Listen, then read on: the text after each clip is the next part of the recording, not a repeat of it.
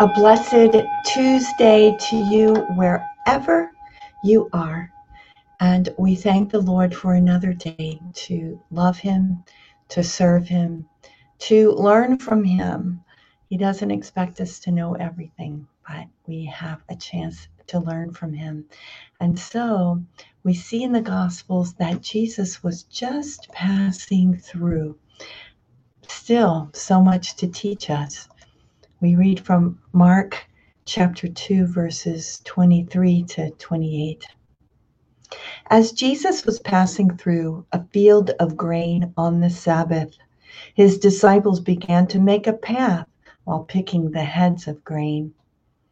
At this, the Pharisees said to him, "Look, why are you doing what is unlawful on the Sabbath?" He said to them, "Have you never read what David did when he was in need and he and his companions were hungry? How he went into the house of God when Abiathar was high priest and ate the bread of offering that only the priests could lawfully eat and shared it with his companions?" Then he said to them, "The Sabbath was made for man, not man for the Sabbath. That is why the Son of Man is Lord even of the Sabbath." The Gospel of the Lord. Praise to you, Lord Jesus Christ. So isn't this interesting? Jesus is walking through a field, and these Pharisees are watching him. They're watching every move he makes, and they condemn his followers because they're picking the heads of grain. But really, what was prohibited on the Sabbath was actually harvesting your crop.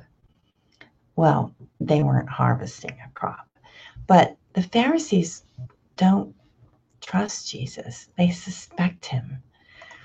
And instead of learning from him, they take offense and they condemn. But Jesus reminds them that he is Lord. He is Lord of the Sabbath. He is Lord in our life too.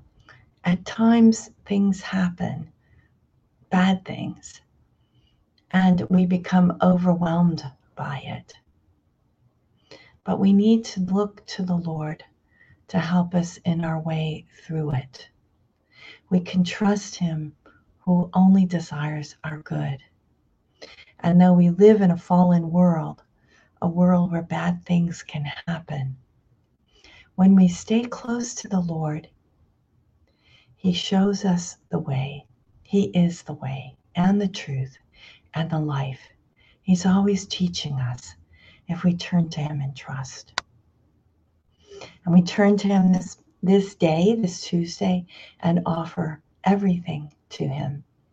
Divine Heart of Jesus, I offer you through the Immaculate Heart of Mary, Mother of the Church, in union with the Eucharistic sacrifice, my prayers, my actions, my joys and sufferings of this day in reparation for sins and for the salvation of all men and women, according to the special intentions of our Holy Father, Pope Francis, in the grace of the Holy Spirit, for the glory of the Heavenly Father.